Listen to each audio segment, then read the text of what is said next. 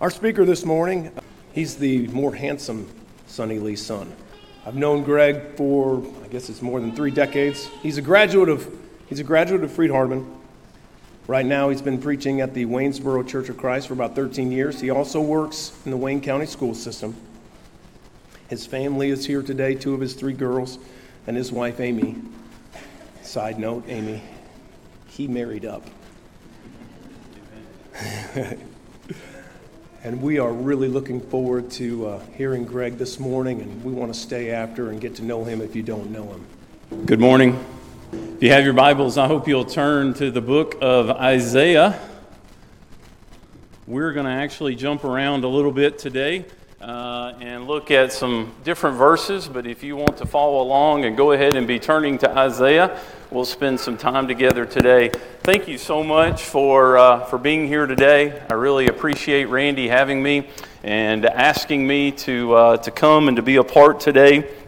I always try to take a few moments when I have the opportunity to speak at West 7th and thank Randy for his friendship and for all that he does for me. He is a super minister, and as I told him the other day in an email, there is no way that I can fill his shoes, but I'm thankful to be here and will sure do my part. I'm also very thankful for Barry England as well. Barry is a great friend, a great role model, and really have relied on Barry a lot over the last few years, and he is just a super guy and appreciate him. And finally, just let me say thank you. I always try to do that when I speak here. Thank you for what you mean to my dad and to Sandy. And as I said last time I was here, I'm sure you would much rather have Sandy here more than Dad, but still, thank you so very much for all that you do. On behalf of my brother Scotty and my sister Sherry, it just means a lot to us for Dad to have a church family that he absolutely loves and adores. And thank you for taking care of him, and thank you for all that you do. I just want to ask you today to just maybe clear your heart for just a minute and listen to this one question, okay?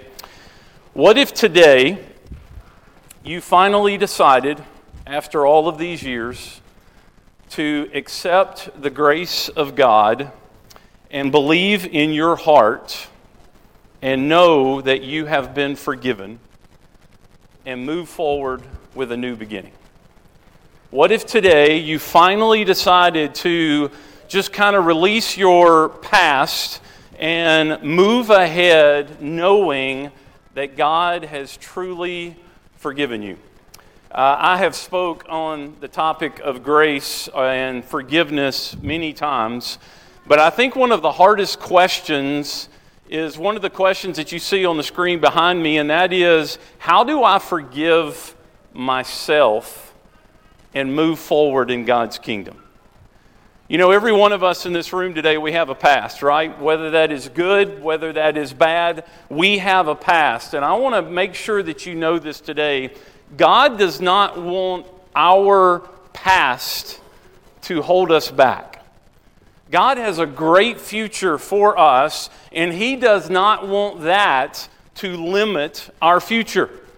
Sometimes I think the hardest person to forgive in life is ourselves, simply because we're the ones who live in our own hearts, right? And we can't really move past our own self-talk, if you will.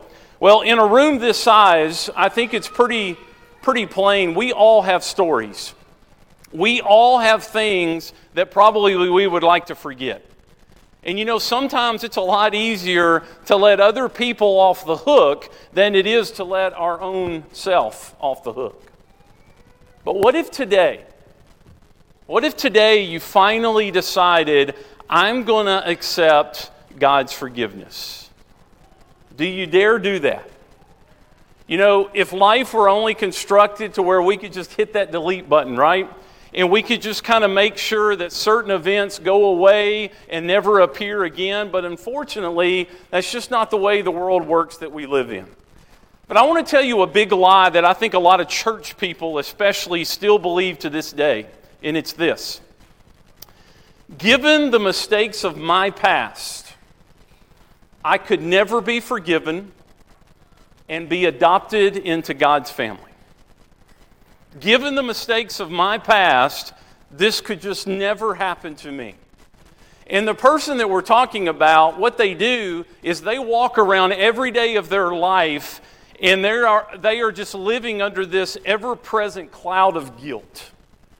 And sometimes, as a minister, I see some really nice people, some very nice church people, and you know what? They're just stuck. They're just not praying bold prayers. They're not really stepping out in faith. They're not really getting involved in ministry. Just no enthusiasm. And they're just kind of attending services. They're kind of slithering out the back door. And sometimes I just want to walk up to them and say, why are you so stuck? I mean, why aren't you soaring spiritually? Why are you not serving the way that you should? And I know the answer. The answer is something like this, because what I thought happened in Vegas would stay in Vegas. But it didn't, and so I carry it around in my heart all day long. Whatever happened in Nashville or Atlanta or Dallas, it didn't stay there. Or whatever I did when I was 16 years old, I'll never be able to forgive myself. And so this person just walks around under this ever-present cloud of guilt. And they think, I could never do what those wonderful people do because of what happened to me that night. I can't be a player in God's kingdom. I'm in the penalty box. Let me ask you this morning, what's that one sin that you feel so desperately bad about that you can't even bring yourself to acknowledge it, that you actually did it? What's that one episode that you just can't bring out of the darkness and into the light and just finally let God forgive you? What's that one moment that just kind of keeps you under that cloud of guilt day in and day out? It's become my experience that most everybody walks around with that one thing that just kind of hovers over their head like this ever-present cloud. I want to try to dispel that today, and I know what a lot of you are sitting there thinking, dude, I don't even know you. And I've been carrying this around for 25 years. You're not going to get rid of it in 30 minutes. And that might be right. But my prayer today is that you will just listen to the truth of God. And what I want to do today is I want to just kind of go through Scripture and give you some word pictures that God gives us. And this is not some huge, powerful teaching lesson today where we dissect the cross and redemption and substitution. No, I just want to give you some word pictures that the Lord gives us. And here's the first one, and if you don't have it, it should be on the screen behind me. Isaiah chapter 1 and verse 18. Come now, let us reason together, says the Lord. Though your sins are like scarlet, they shall be as white as snow. Though they are as red as crimson, they shall be like wool. I don't know about you, but I love the fall and the winter, especially as hot as it's been, right? You're looking forward to a little bit cooler temperature. Well, I'm a school teacher, and so is my wife, and you know what? There's just something about snow days, right? There's just something about snow days when you get out of school, but I have always loved snow.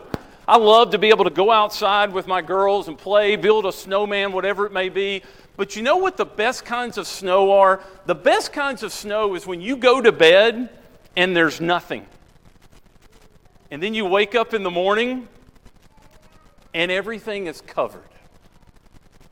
That's the word I want you to get right here. Number one, covered. Friends, there's a principle in the Bible that says if you try to cover things up, God's going to bring it out in the open. But if you will acknowledge it and you will bring it to God, He will cover it. The Scriptures say that what Jesus did on the cross sufficiently covers every wrong deed you have ever done. From God's perspective, all He sees is 10 feet of freshly fallen snow. There's no junk that is underneath, poking through the top. It's simply covered.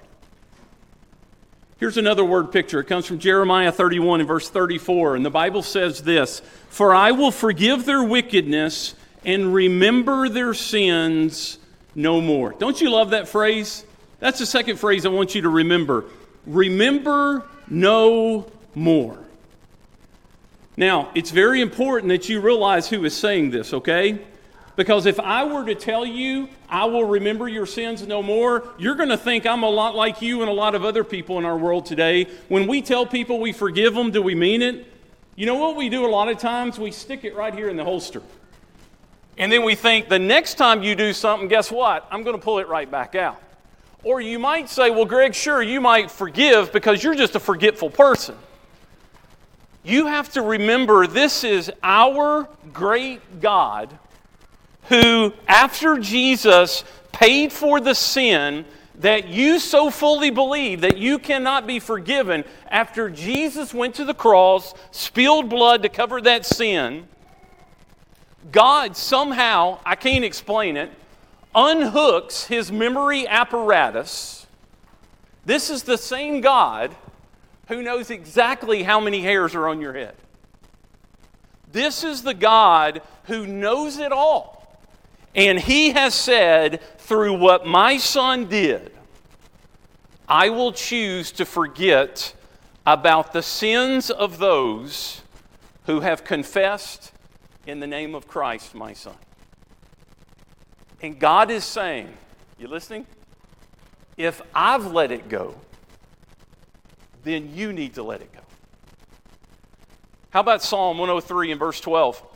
As far as the east is from the west, so far has he removed our transgressions from us. Now, I don't know if you know this or not, but in the Bible, north and south are not viewed as eternal directions. But east and west are viewed as eternal directions. And I want you to notice in this passage of Scripture, he does not say from the east coast to the west coast.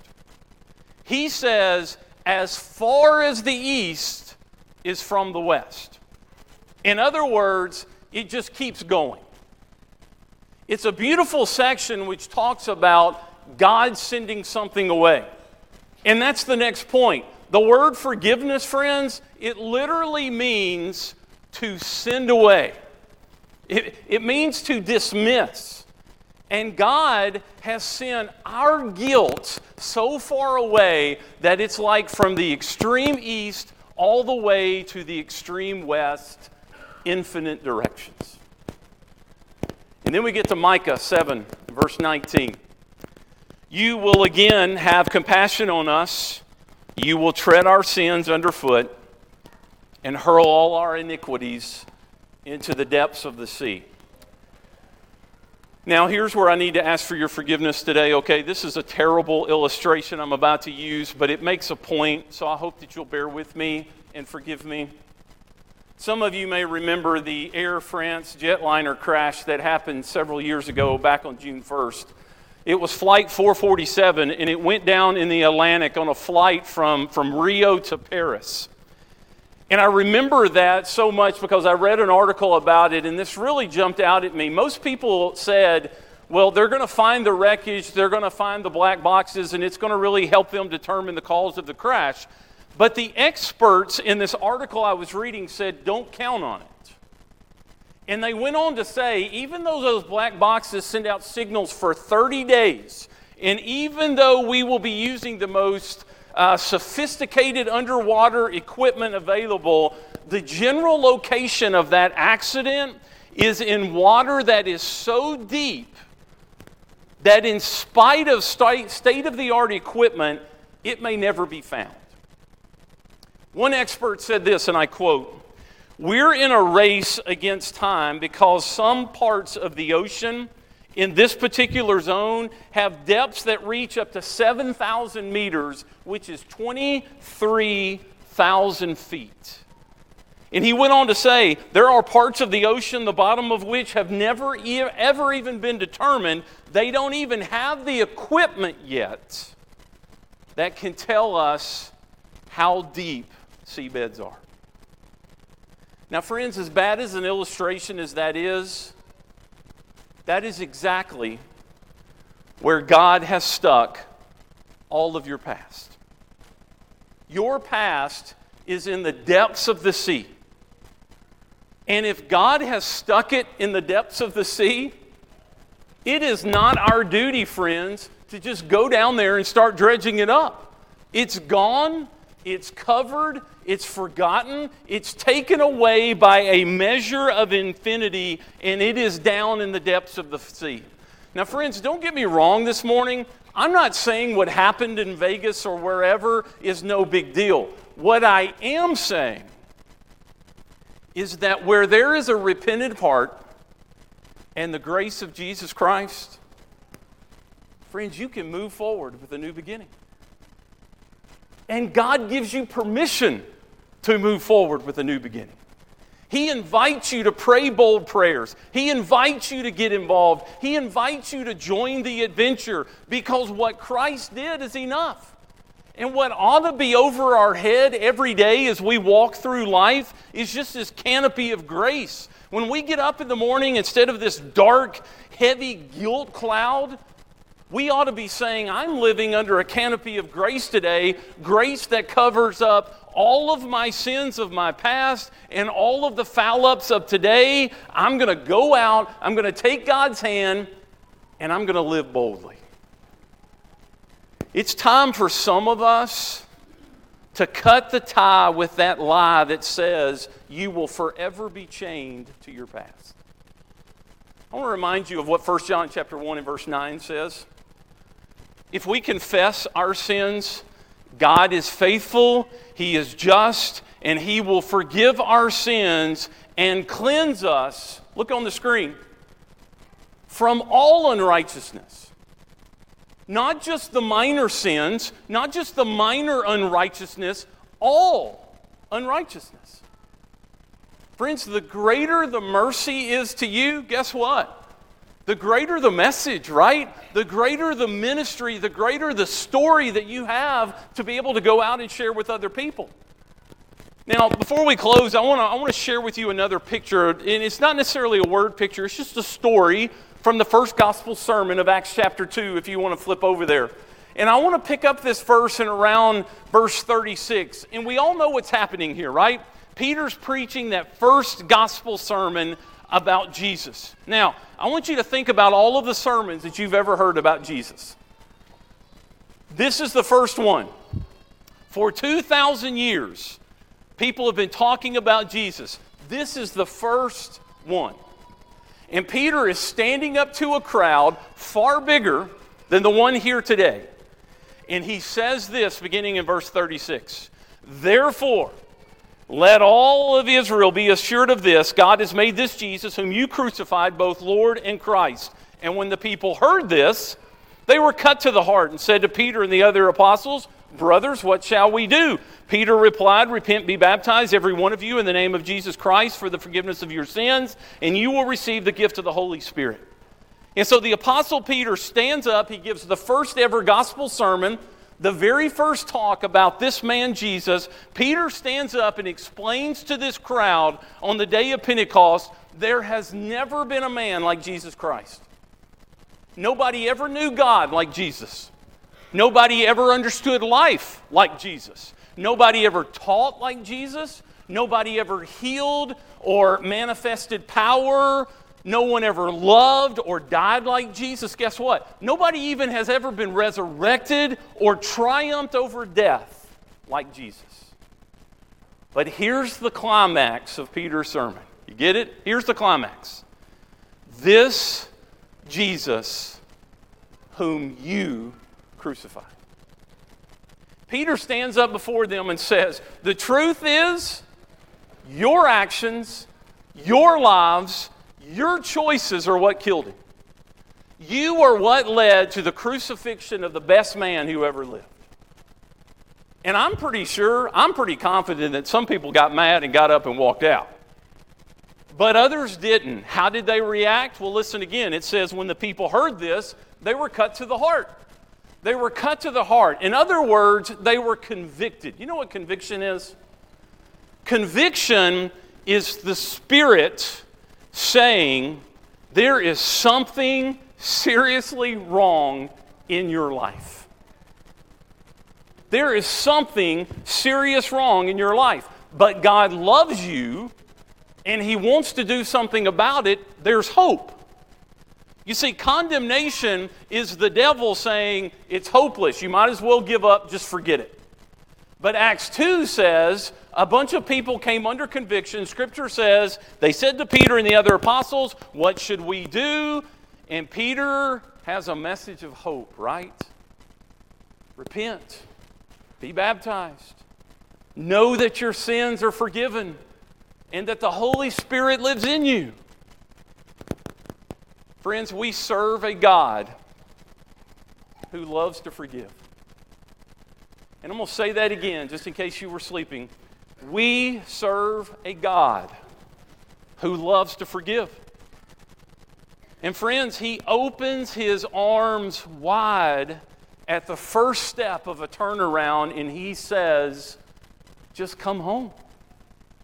And people are cut to the heart. Scripture tells us, what do we do? Peter says, you repent. You see, when I repent, I acknowledge my sin. I ask God to forgive me through Jesus' life, death, resurrection, and then I make Jesus the one I trust.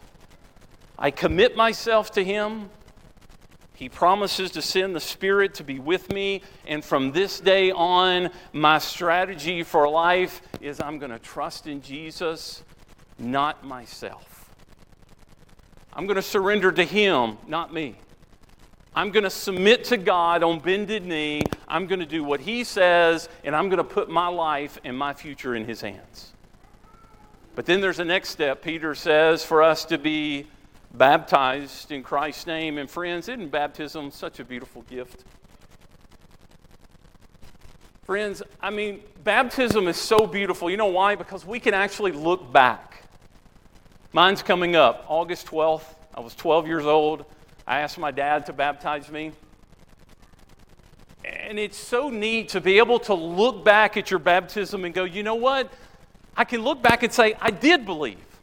I did respond. I did have faith. And it's a picture of cleansing. And it kind of becomes this visible mile marker, I think you could say, for Christ who forgives sins.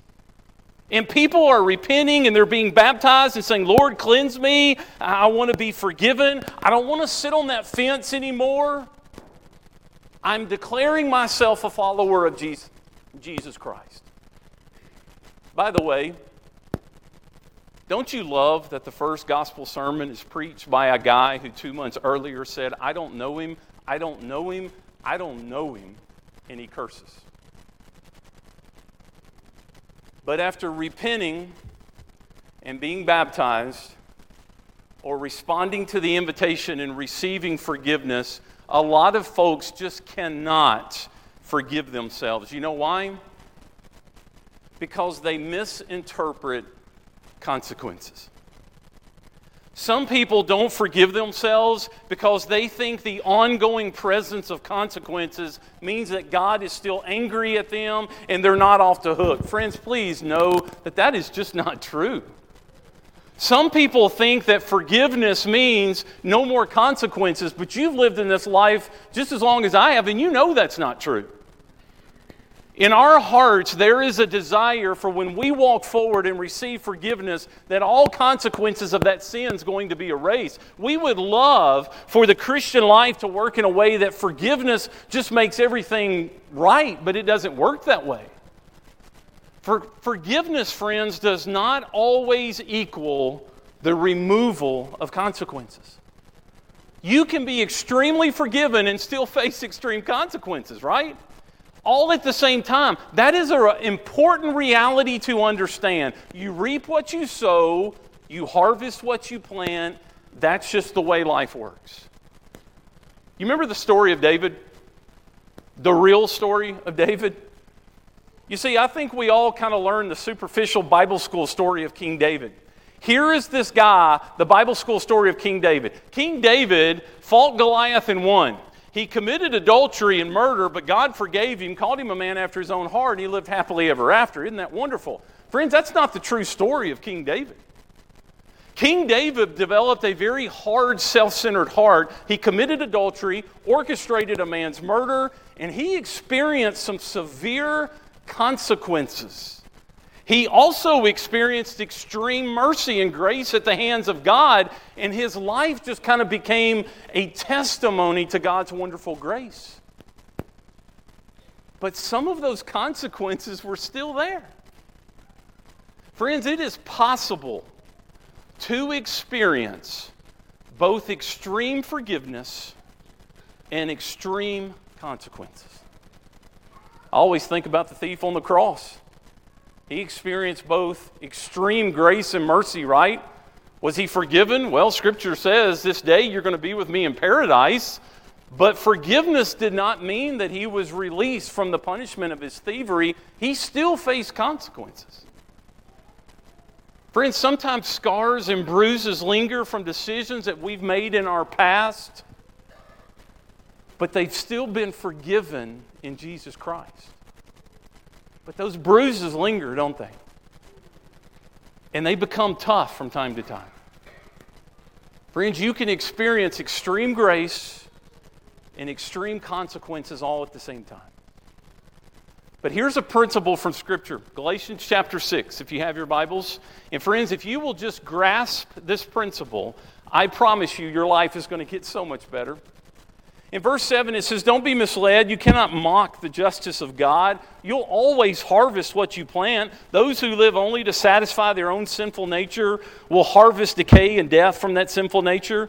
But those who live to please the Spirit will harvest everlasting life from the Spirit. So let's not get tired of doing what is good. At just the right time, we will reap a harvest of blessing if we do not give up. Galatians 6, there is this principle of planting and harvesting, sowing and reaping. And friends, just let me remind you, that can work either for you or that can work against you. It can go in one of two directions. You can sow the sinful nature, or you can sow to the Spirit.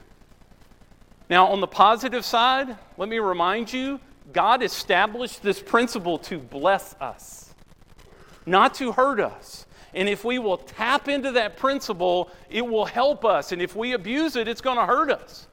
We don't plant seed tonight and go out tomorrow morning looking for a crop. There's this interval of time before we look for a harvest. But what does it mean to sow the Spirit? Well, instead of living your life according to what you want and what you wish and what you desire, you live your life according to what God wants. And if what God desires for you is not even how you feel this particular day, you're still going to press on and do the best you can. And in time, we will reap the benefits of those decisions. I hope that you will pursue the Lord. I hope you will obey the Lord. You know why? Because He's smarter, He knows better, and He cares. And the principle is your miracle for a better life. This principle is your miracle for a better life. And so the question I want to close with today is this: will you please be obedient to God? Trust Him. Let Him bless you. And the decision is ours. In order to see victory, friends, you and I are ultimately responsible to make the right choices. Nobody can do it for you. I hope and pray you'll be obedient to God. And friends, let me just tell you this. I don't care how deep a pit you're in. And I don't care what it is that you've done. God's arm is never too short to reach down and pull you out. Every day, God gives you the opportunity for a fresh start, to make a clean slate, and you can do that this morning by simply responding to the invitation of Jesus Christ. You can take that step of faith. You can know that God will come running to meet you. And friends, we must get our minds off the past, because it's called the past for a reason, right? It's in the past. Open your eyes up to what God wants you to do, and you will see no more dead ends. You will only see new beginnings. Speaking of new beginnings, I'm a lot like you guys. in the top days of my life were the birth of my 3 girls. Outside of marrying my beautiful wife, the birth of my 3 girls were without a date my top days in my life. Sadie's with me here today. Sadie was born first. She was a Friday the 13th baby, if that tells you anything. But anyway, 2 days later, I celebrated my very first Father's Day. Annie was our middle child. She's not here today. But Annie was born the day after Thanksgiving in 2004, and just reminded Amy and I again how blessed and thankful we truly are. Maggie's my youngest. She's here today. She was born on July 3rd. I can remember asking Amy, man, you sure you don't want to wait one more day? I mean, this would be great, to have a July 4th baby. And she said, no, get this child out of me now. And mothers, I guess, can understand that. Something really neat happened when Maggie was born. She was born C-section. I was in there. I was sitting there with Amy, and the doctor said, well, here it comes. We didn't know if it was a boy or girl. And he looked at me and said, Dad, it's another girl. And I said, great, I got to pay for 3 weddings now. And Maggie was screaming. I'm not lying to you when I say she was absolutely screaming. Not a cry, scream. Matter of fact, the doctor said, this baby is not happy. And so he hands her to the nurses. The nurses go over there and do that thing, and I'm over there looking like, is something wrong with her? Even the doctor kind of looked one time and said, hey, is everything okay over there? And I remember one of the nurses said, she is absolutely healthy. There is nothing wrong with her, doctor. She's got a set of lungs, and she's not happy. This child is screaming. I thought people in the waiting room were hearing her.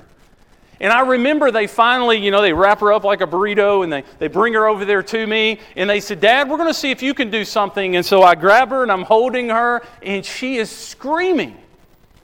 And I remember looking at her going, sweetheart, you are beautiful, but man, you'd be prettier if you'd stop screaming. She's just screaming.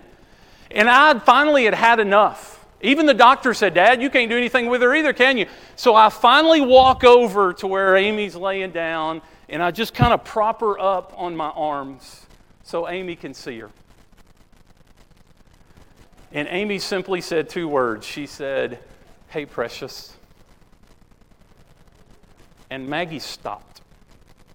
Now, I tell this story a lot of times and people think, oh, she went down to a whimper. She just started crying. No.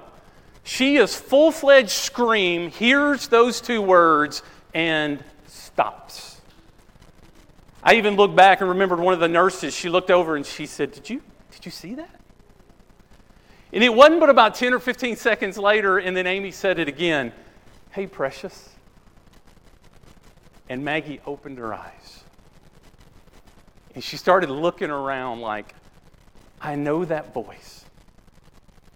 That's my mom. I still get chills to this day when I tell that story, because later on that night, we're all sitting on the bed and I'm holding her and we're talking about the day. And I told Amy, I said, that is just the coolest thing I have ever experienced in my life.